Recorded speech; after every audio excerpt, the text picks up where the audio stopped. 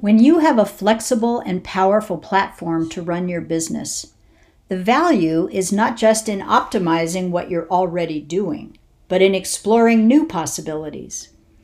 This is the first of a 3-part series of Future Proofs, where Inxeption CEO Farzad Dibachi talks about one of his favorite topics, the exploration of what he calls white spaces.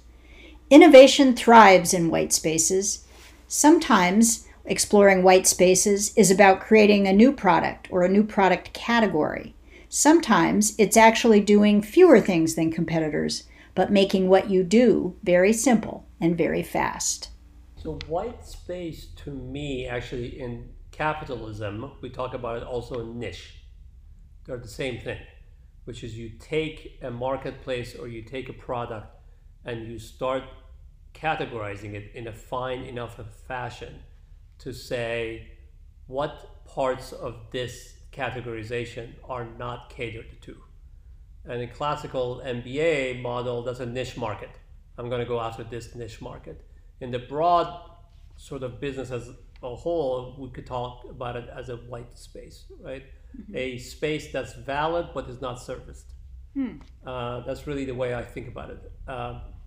The not serviced part is very easy to figure out. The not valid part is harder to figure out. Is it valid or is it not valid? Mm-hmm. And Silicon Valley calls that validity product market fit.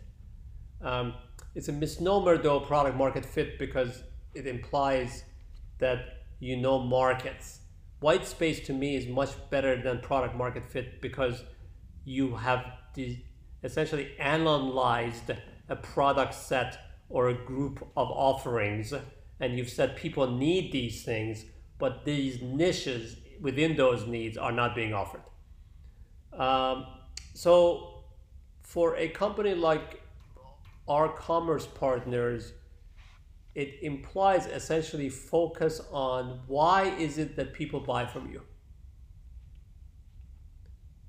There's this very interesting exercise for business meetings where you walk in the meeting and you discuss the topic of the meeting, and the first question to be asked is, who's the customer? So you direct all of your energies to what does that customer want and why would they want this, right? Mm-hmm. And I think niches are perfect that way. Who's the customer, right? Can you find the right customer for this? Mm-hmm. There's a whole class of marketing sort of nomenclature and jargon around leading edge, and a normal customer. And white spaces, you want to go after the bleeding edge, right? You want to explain to that bleeding edge customer that you can satisfy something that they've always thought they wanted, but they didn't know that they want. There's 2 parts to this. There's the vendor or the supplier, but there's also the customer. Does the customer know that white space is interesting, right? Steve Jobs' sort of contribution to mankind was the customer is never smart enough to know that white space exists, because that's not where they play. They are being satisfied today, however they're being satisfied. Mm-hmm. So white spaces is really then ultimately an education of your customer base about what is possible and actually delighting them with that possibility. And then if you can delight them with the possibility, then you've satisfied the white space, and generally you do very well. And if you go back to the iPod, or you go back to the portable computer, or you go back to all of these things, people didn't know. So you delighted them with what they didn't know, and they were very excited to be participating in purchasing that product, and so on and so forth. Yeah. Gosh, the iPod's such a good example. I remember the guy that covered Apple when I was at Business Week came back from the press conference about the iPod, and he walked in and he goes, "Oh, this is really cool. This thing is going to hold, this can hold 400 songs, and you can just carry it around your pocket and blah blah blah." And I remember one of the other reporters said, 400 songs. Why would I ever need that many? Right? Here we are, yeah. And here we are. Once we got educated, it was like the world's songs you can access, and then you get mad because you can't find this little tiny obscure one, right? So what are some other examples would you say? I mean, of course, you could argue all of Silicon Valley is about exploiting white space in a way, but what are your favorite stories of white space that you've seen? I was a buyer of one of the earliest cell phones in Silicon Valley out of Motorola. And at the time, a cell phone was nothing other than a phone. That was sort of how it was marketed, essentially. So my number, and I'll always remember the number, is 999-0460. And I actually had a salesperson show up to my office personally to sell me this cell phone. And this is, I want to say 91, 92. And it was several $1,000s expensive and all the rest of it. I asked him, I said, wow, that's an interesting number. Why is that number? He said, well, our projection is in the next few years, the total number of cell phone users in the Bay Area will not be more than 9,999.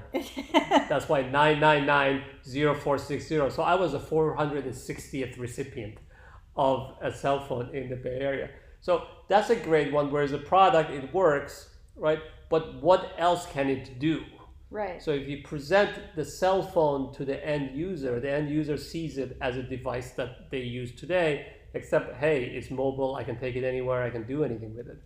It's the question of what else does that allow you to do, right? Mm-hmm. So with cell phones, we've effectively walked this white space constantly, right? Mm-hmm. Into the place now where it's completely has everything we need in our hands, right? And it is starting to have the same problem as everything else in that it's the answer to everything, which was back in the day was the answers, computers was the answers to everything, right? And then it was heavily burdened. So white space, that's a great example because the end user doesn't know.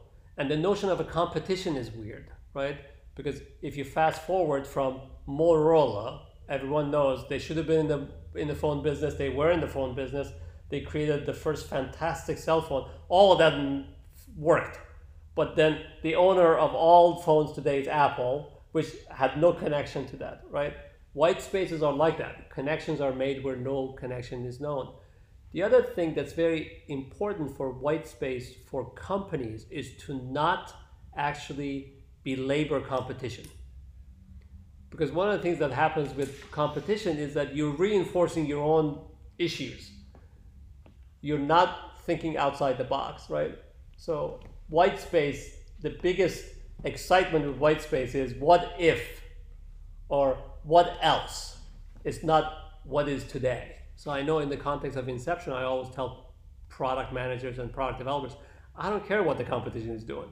Mm-hmm. Because to be thinking about what the competition is doing is to be thinking about something else that somebody else has already gone down the road of. What else is there, right? Mm-hmm. Mm-hmm. So I think it's actually very relevant to all aspects of business, all different functions of business, the white space notion, mm-hmm. to be doing things differently than they were done before. Thank you for listening to Future Proof.